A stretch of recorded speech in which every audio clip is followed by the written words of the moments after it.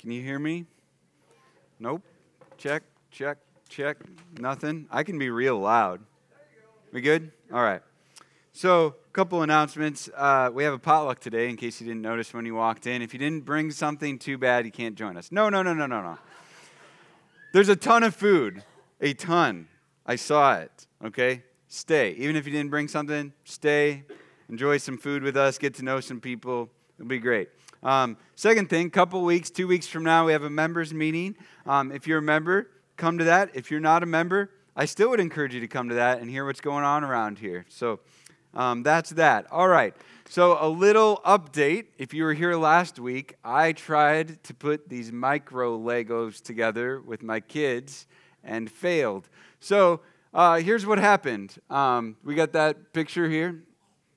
Here we go. So this is my brother-in-law, Jared, who was here last week, and he is a genius, and he figured out how to use these terrible instructions to put it together, and he got the bear together, and then he gave, I think, Joy, my daughter Joy, a couple hints, and she took it from there, and Brandon jumped in, and they got the ram done too, and I had nothing to do with it. So I don't know if that speaks more to their creativity or my impatience. You be the judge. But it got taken care of, and here's the point. Instructions are really critical to building anything, and blueprints or instructions are really critical to building a church family. And we're going through 1 Timothy, and we started last week, and it's full of helpful, critical instructions for God's family, which is great because we are a church family. So, just by way of review, we saw last week what Timothy's job description. Timothy is a pastor in Ephesus, and Paul is writing to him and saying, hey, here's what you should do. And he's saying, you need to instruct God's plan in love. So let me just read, if you have a Bible with you, 1 Timothy 1, 3 through 5, just to show you what we covered last week. We covered the first 5 verses. So 1 Timothy 1, verse 3, it says, as I urged you when I went to Macedonia, remain in Ephesus, so that you may instruct certain people not to teach false doctrine or to pay attention to myths and endless genealogies. These promote empty speculations rather than God's plan, which operates by faith. Now, the goal of our instruction is love that comes from a pure heart, a good conscience, and a sincere faith. We went through that last week. You just boil it down. Timothy is supposed to instruct God's plan in love. And so now, our passage for today, 1 Timothy 1, verses 6 through 11, verse 6 starts like this. It says, some have departed from these and turned aside to fruitless discussion. So the question is, what are these? Well, we found out what those were last week.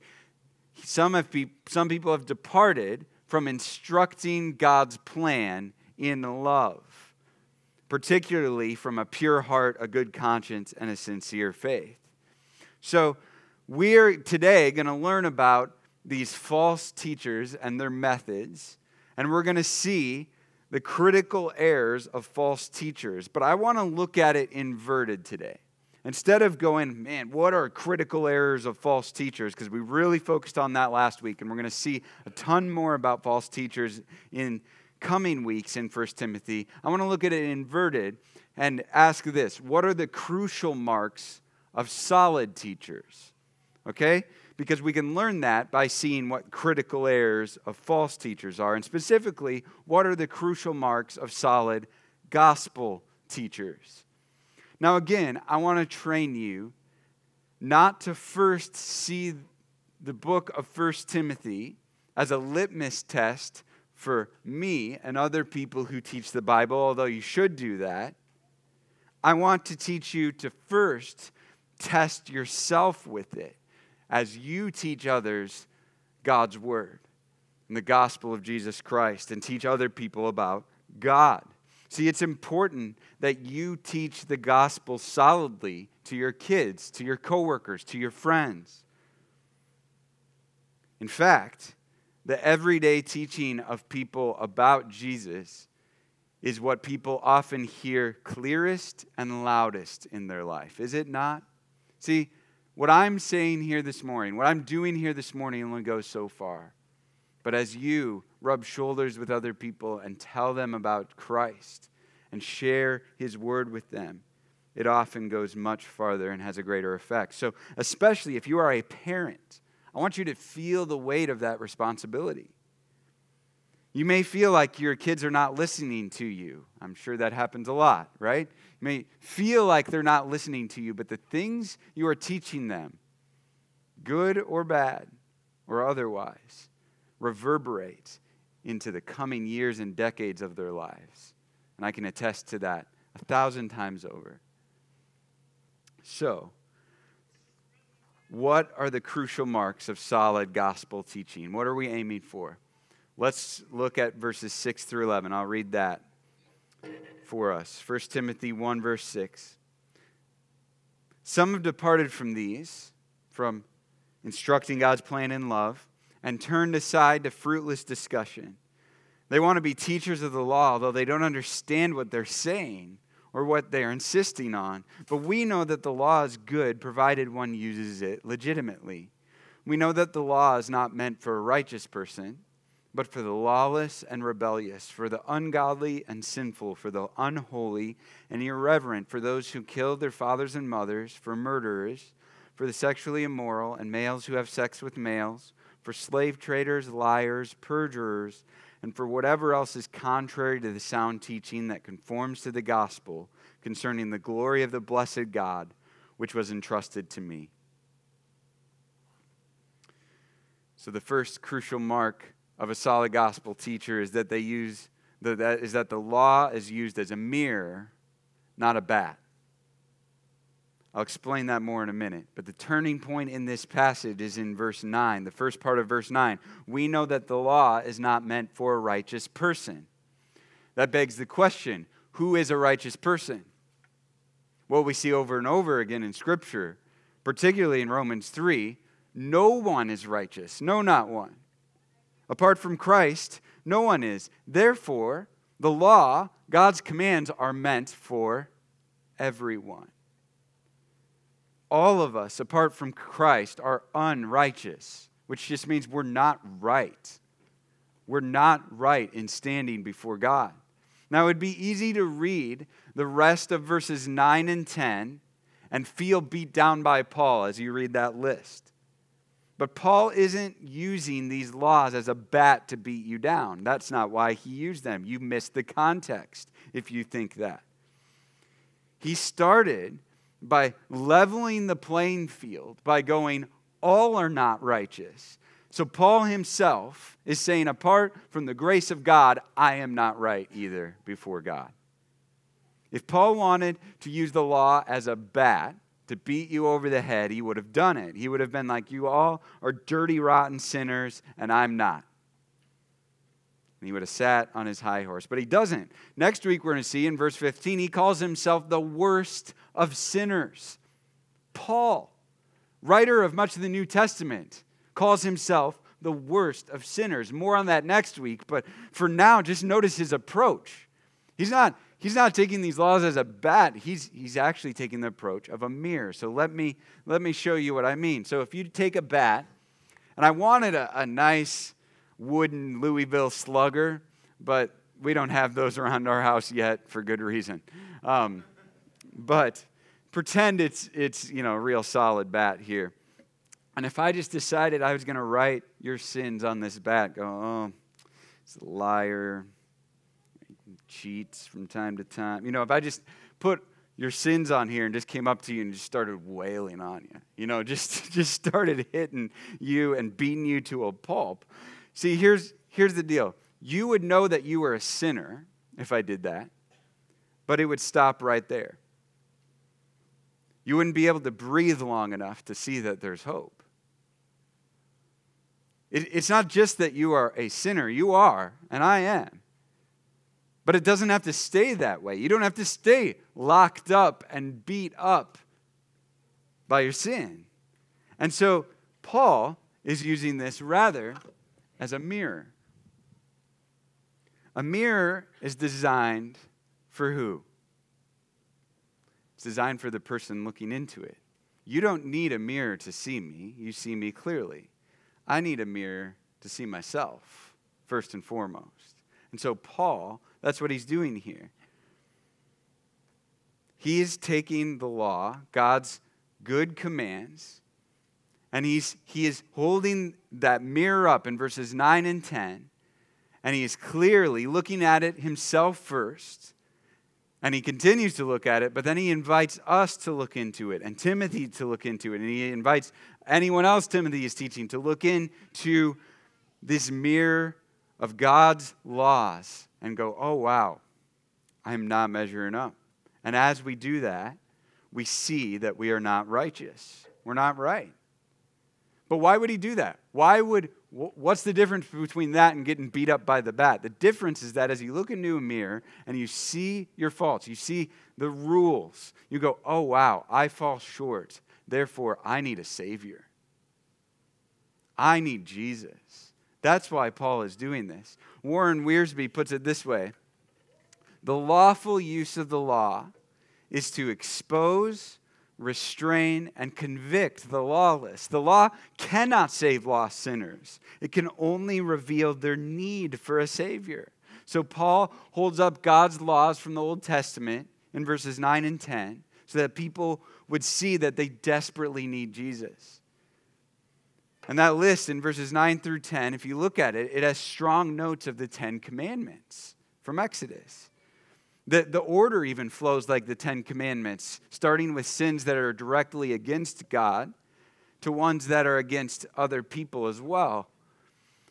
But when Jesus raises the bar on the 10 Commandments in his Sermon on the Mount in Matthew, where he says things like, hey, if you even look lustfully at someone, if you even think lustfully in your heart about someone, then it's like committing adultery. It says things like that and raises the bar on the Old Testament laws. Jesus wasn't doing that to club people over with a bat. He was doing it to hold up a mirror so that people would go, wow, I need him.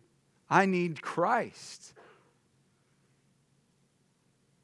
Now, Paul mentions specific sins that were common in Ephesus at the time. Remember, he's writing to Timothy, who is overseeing the churches. He's pastoring the church in Ephesus at that time.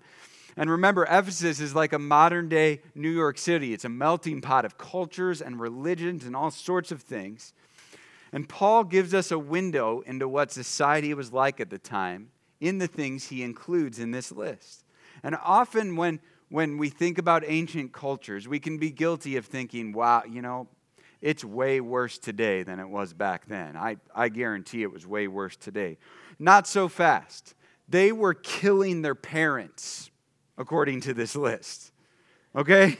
So if you want to get real here, life was probably not that much worse back then. It's just that we can post it everywhere in a second. Okay? But this society was pretty messed up. And the law here, Paul pointing out these laws, was not for him to go, hey, here's a list of do's and don'ts, so that you can feel hopeless and criticized like a bat. No, the law, Paul's using it here as a tool, as a mirror that reveals that we need a Savior. We need Jesus. So when we teach and explain God's commands and standards, his law, verses 9 and 10, things like that, which we do need to teach our kids and teach other people as we tell them about God, we should ask ourselves, though, are we saying you're not good enough, so try harder? Because that's the bad. Or are we saying we're all not good enough, so trust the Savior? We can do this in several different ways. We can do this by humbling ourselves and sharing our own struggles first. This levels the playing field. I've done this before. I can think within the last year, going to a men's group, we were praying for each other and sharing what we needed prayer for. And I said, in my mind this week, I've had some lustful thoughts. And so can you pray for me that I wouldn't act on those? You might be thinking, the pastor did? Yes. Yes, he did. I'm not acting on them. But apart from the grace of Jesus, I would be. And then apart from the community around me, helping me and holding me accountable and praying for me and helping me hold up that mirror and go, oh, yeah. That's where that leads. That leads places I don't want to go and where Jesus doesn't want me to go. So this is what we should do with one another. We shouldn't hide behind, I'm doing great, behind platitudes, behind just glossing things over in our lives. Instead, we should humble ourselves and share our own struggles honestly with one another. That is how we can level the playing field and have God's laws be a mirror, not a bat we're beating other people up with. Another way we can do this is by having a humble attitude. The classic author G.K. Chesterton had this attitude because when he was asked what's wrong with the world, he said, I am. He didn't go, they are, and that system is, and this thing over here is. No, I am. See, that may be true, that all of these other things are what's wrong with the world, but ultimately it's me because I am sinful. We also can do this by emphasizing the Savior and highlighting His grace more than sin. Now, we definitely need the mirror of God's law to see our sin and God's good commands. But then we need to focus in on Jesus. We need to talk about Him and how crazy patient He is with us. We need to talk about how unthinkably forgiving He is. We need to talk about how perfectly just He is in an unjust world. We need to talk about how surprisingly gentle He is with us. A great question for us to ask as we teach others about Jesus is this: do they walk away from my teaching with just a better understanding of God's rules? Because if so, you miss the whole point. That's the bat. Or do they walk away with a better understanding of God's heart? See, that is the mirror that helps us actually get to know God in relationship. And certainly getting to know God's heart, part of that is learning His good rules and law. But if that's all they learn is the XYZ, the 10 Commandments, we're just teaching them to be good rule followers, not to actually follow Christ.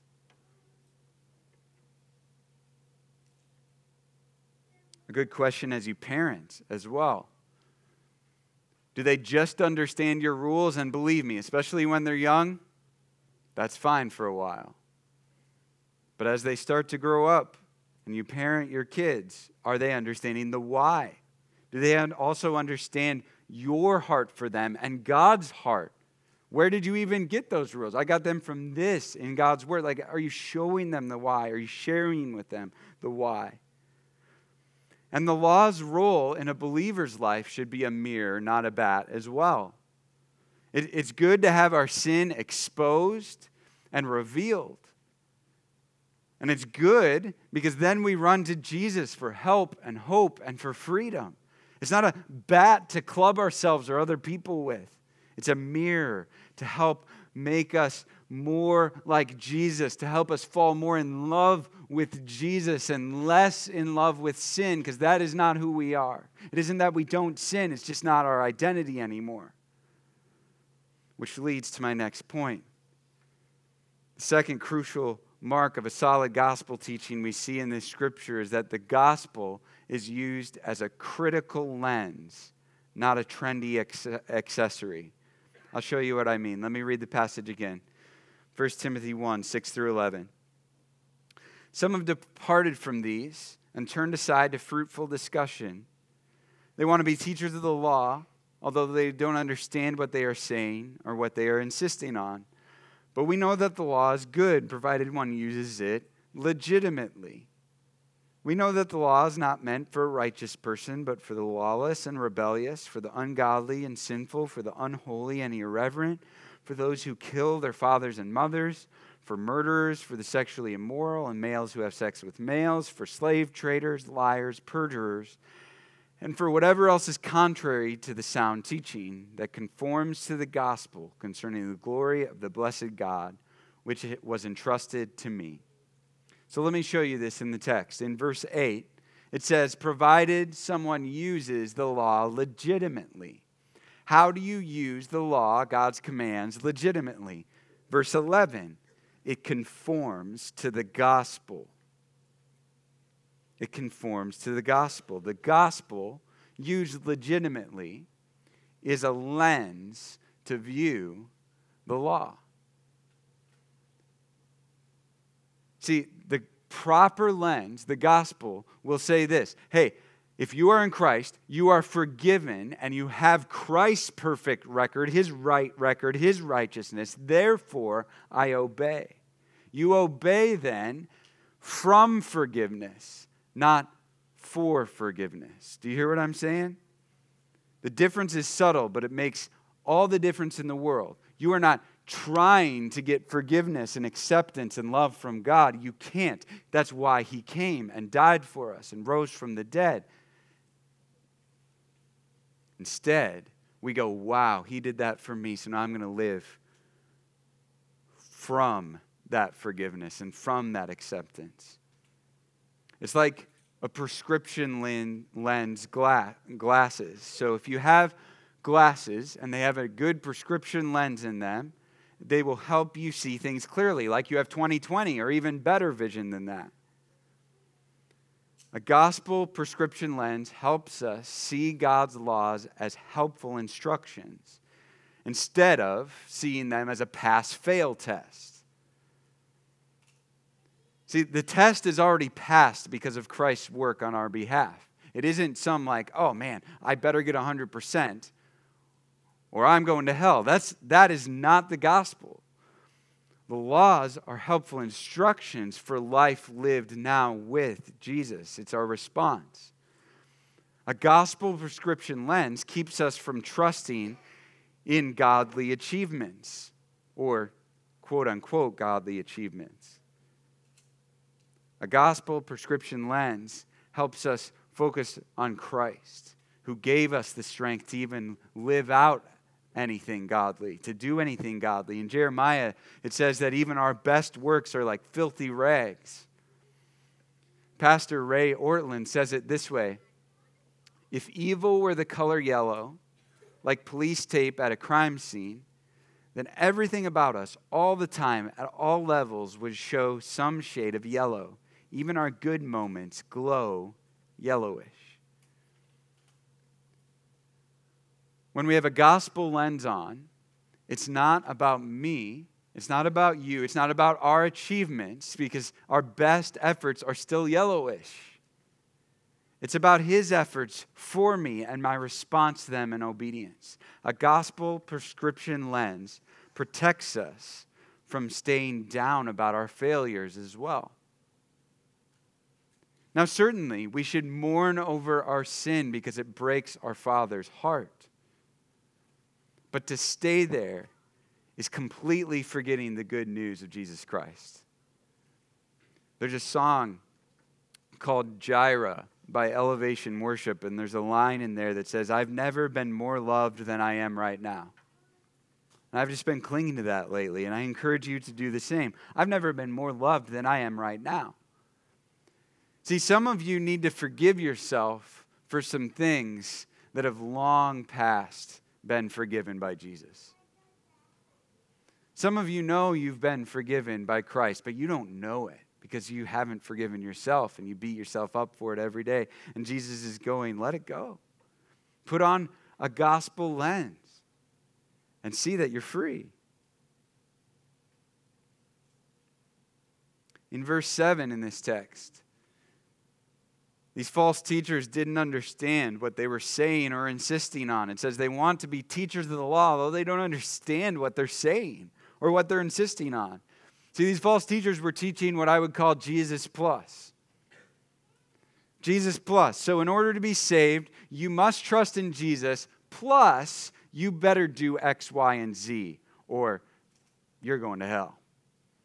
They might not say it like that, but that's what ends up coming across. And that's what they were teaching. See, it's not possible to do that. We cannot obey God's laws perfectly. And so when you treat the gospel like Jesus plus, you're treating it like a trendy accessory instead of a critical lens. Here's what I mean. These don't have a lens in them, all right? I put these on, they do nothing for me. They make me look pretty cool. I mean, they are kids' sunglasses that are too short and cost like 5 cents, so I'm sure they make me look real cool. But they do nothing to help my vision. Now, here's the thing. If this is you, if you wear glasses with a fake lens or no lens, totally cool with that. No judgment, all right? Keep doing your thing, all right? Not trying to make any sweeping judgments here on that. But here's my point. Jesus is not an add-on or a trendy accessory.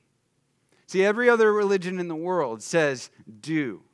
Try harder. Work harder. Pray more. Try, chant, pray, meditate, try some more. But Jesus says, done. It's all done. You're invited into a relationship that's not pointless ritual. You are given a gospel lens that has to be worn always when we look at the laws of God. And without it, we start to treat Jesus' sacrifice as a nice add-on, like a trendy accessory. Jesus didn't die to be a nice, trendy accessory in your life. He died to give us purpose and joy in our lives. He died to give us meaning and peace in our obedience to His laws. The gospel is a critical lens, not a trendy accessory. So let me declutter my stand for a second. And now I want to address, before we close, the elephant in the room. Verse 10, it says, males who have sex with males, or other translations, homosexuals. Let me start by saying that I've studied this phrase and this verse and every other verse in the New Testament that has this word in it. And it means what it says. And there's no getting around it. Period. I wrote a whole paper in seminary going through all of the arguments of why these verses could mean something else and then countering them. Very nerdy. If that would interest you, I'd be happy to send that to you.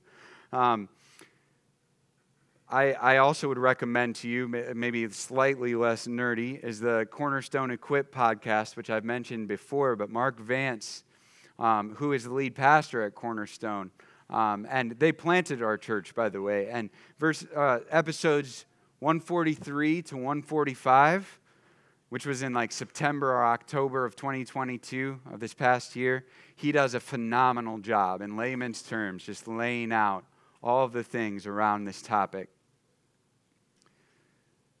But I'm just going to boil it down and tell you it means what it says. Second, let me say this.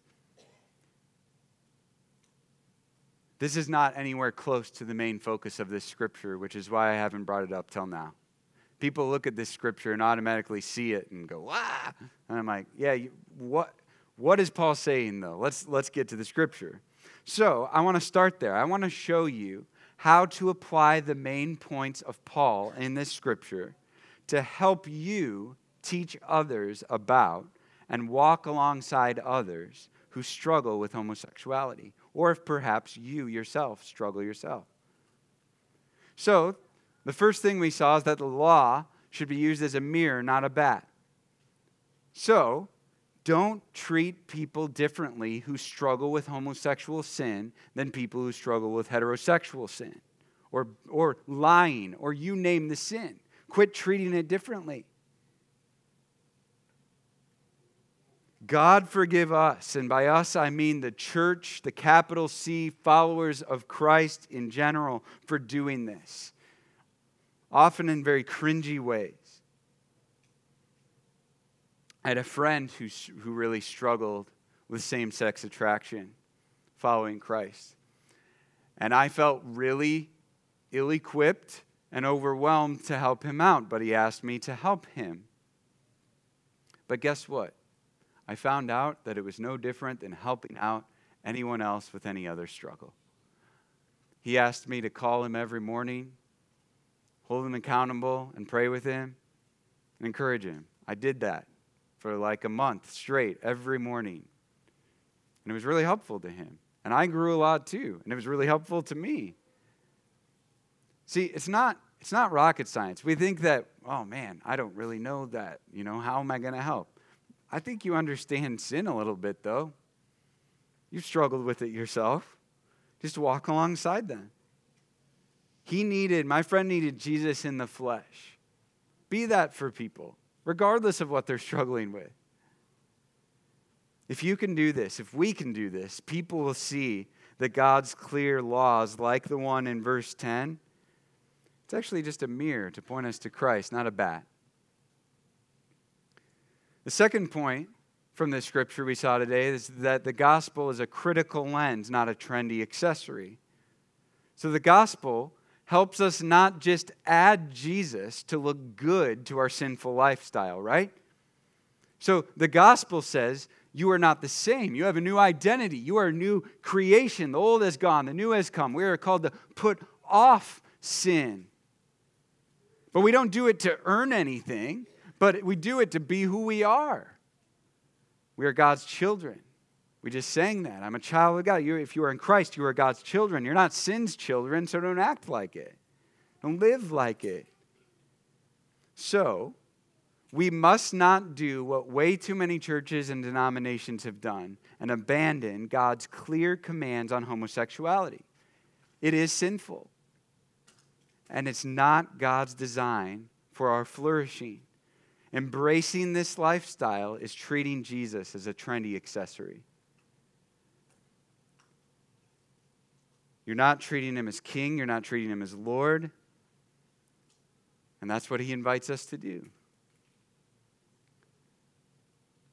Let me put it like this. I had someone ask me one time, hey, Matt, if I follow Christ, do I have to give up drinking? I thought, and I answered something like this, not near as polished because I got to prepare for this. But I said, certainly Jesus asks us to give up things in our lives when we follow him.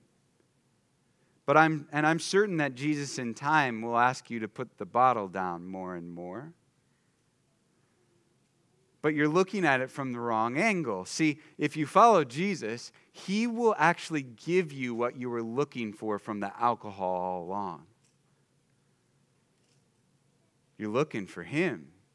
You're looking for relationship with Jesus. You're looking for joy that's only found in Jesus. You're looking for satisfaction and peace and love and acceptance that actually can only be found in one person, and that's Jesus Christ, not in any substance, not in any lifestyle, not in any sexual encounters or activities. So, when you were teaching others about homosexuality, or if you're wrestling with it yourself, or teaching others about any other law or sin, or wrestling with it yourself, help them realize that Jesus is actually inviting you into something way better than that. And Jesus will walk alongside them every step of the way. And you can tell them too, and so will I. I'm going to walk alongside you as well. And if you choose to do so, it's actually a life and an eternity far better than any other. That is how we should go about treating this hot button topic in our culture.